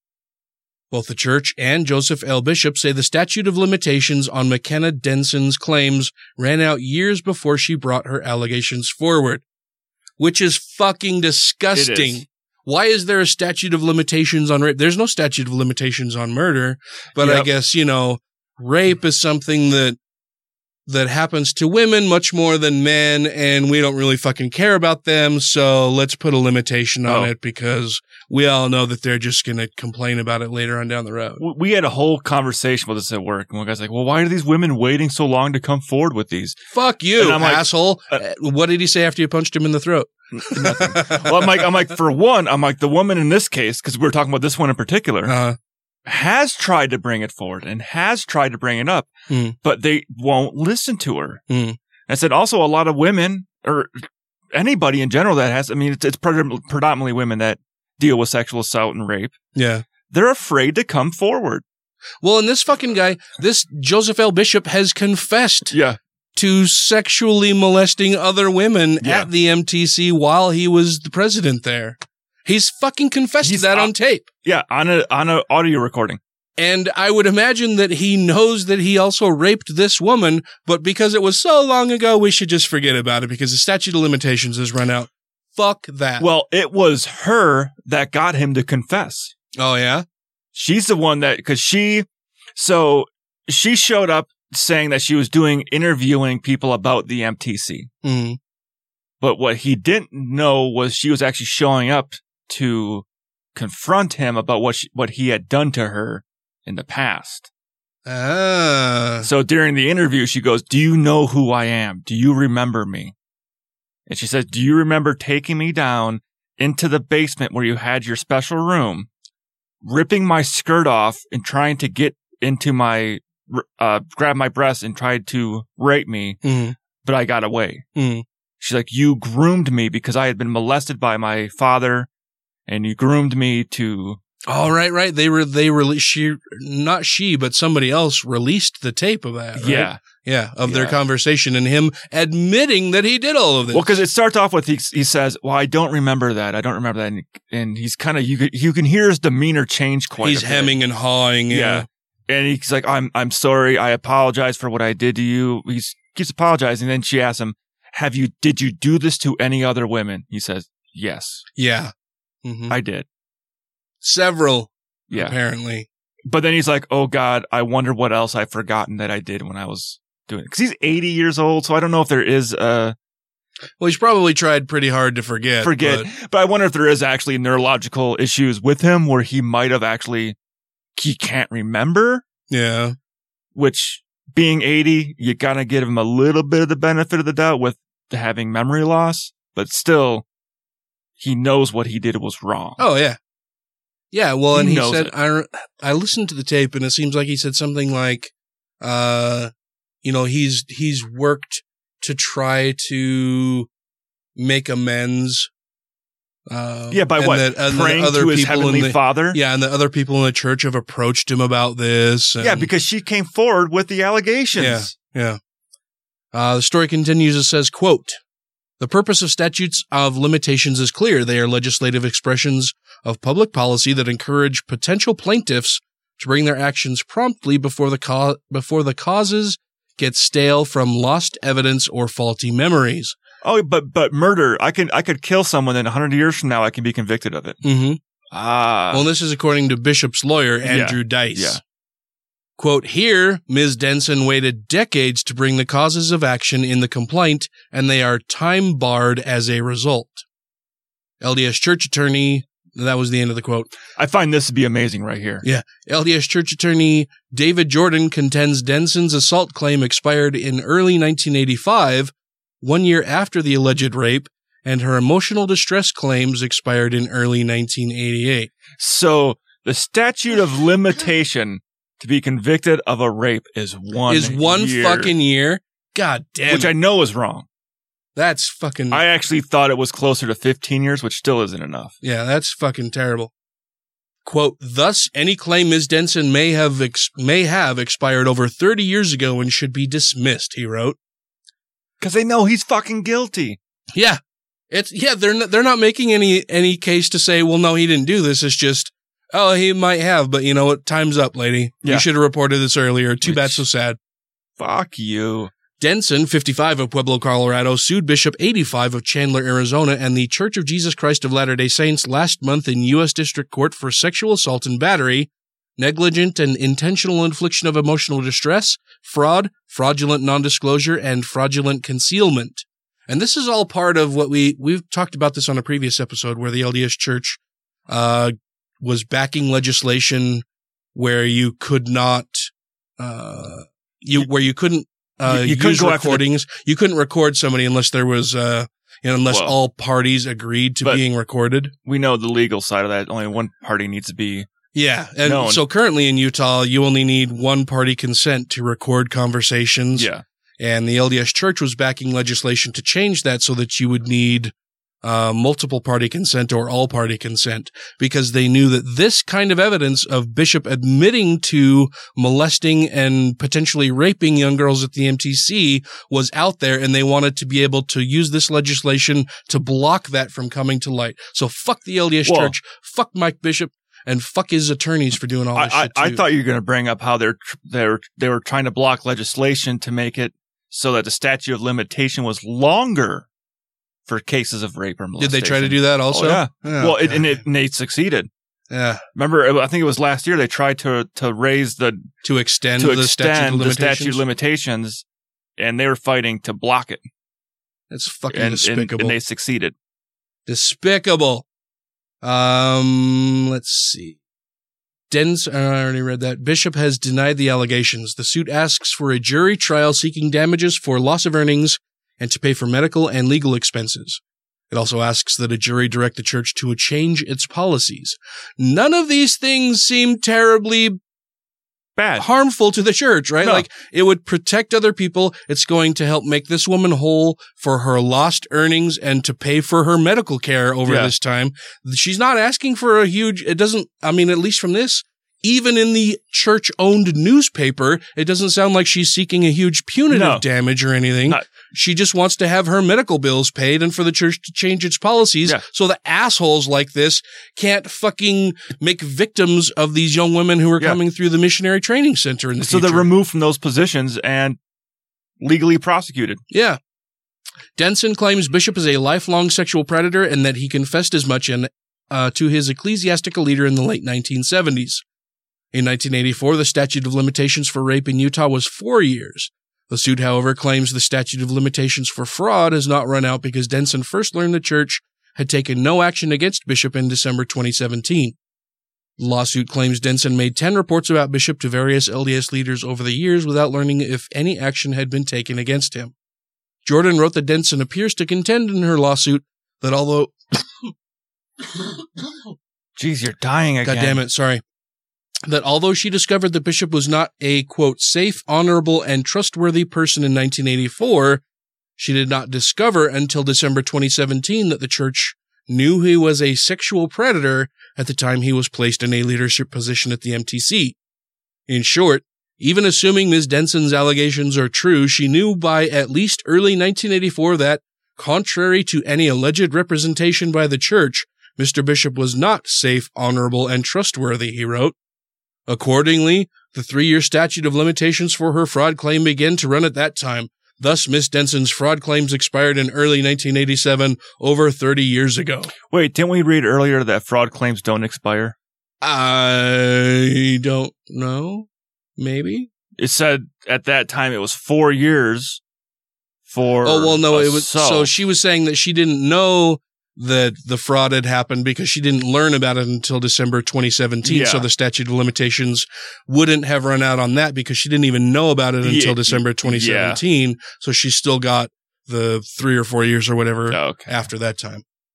Denson posed as a reporter last December to confront Bishop, who served as MTC president from 1983 to 1986 and as president of Weber State College in the 1970s.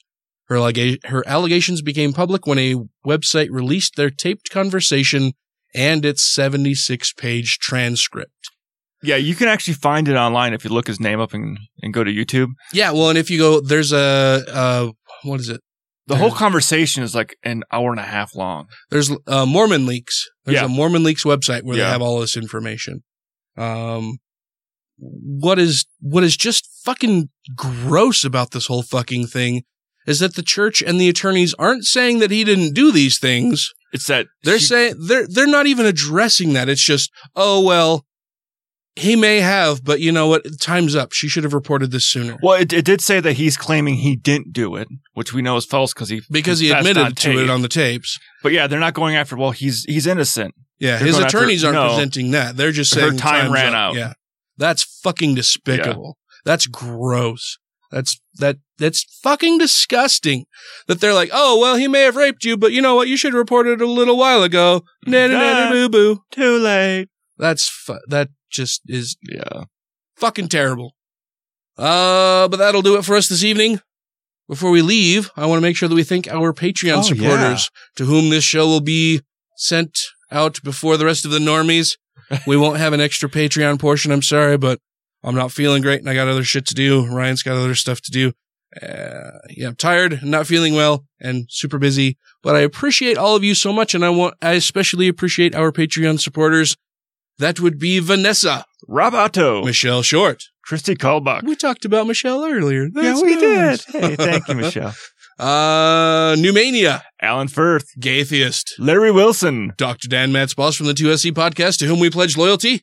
Let them eat Kofefe, Stephen Andrus, Jeff Peterson, Janet Yutter, Marius Kot-Buchakowski, Utah Outcasts, Tim Jacobson, Matt Tuller, Megan Kennedy, Andrew Vodopich, Brandy Hamrick, Jeremy Goodson, Angelica Pearson, Wes Aaron, Savita Kuna, Purple Dragon, and Taylor Grin, who is doing some really exciting, important stuff here coming up, man. I chatted with him online a bit today. Nice. Before I talk about it, though, I should make sure that it's okay with him that I say anything about it. But I was really excited for him. I'll tell you about it offline. but yeah, it's super cool stuff, man. It sounds exciting and fun and awesome. I'm a wee bit envious of the things that he'll be doing here shortly. But thank you all very much for listening. And so until next week, crucify those bishops. Leave a review to achieve 2020 vision. And rate the show 5 times a day toward Philadelphia? Why not? Okay.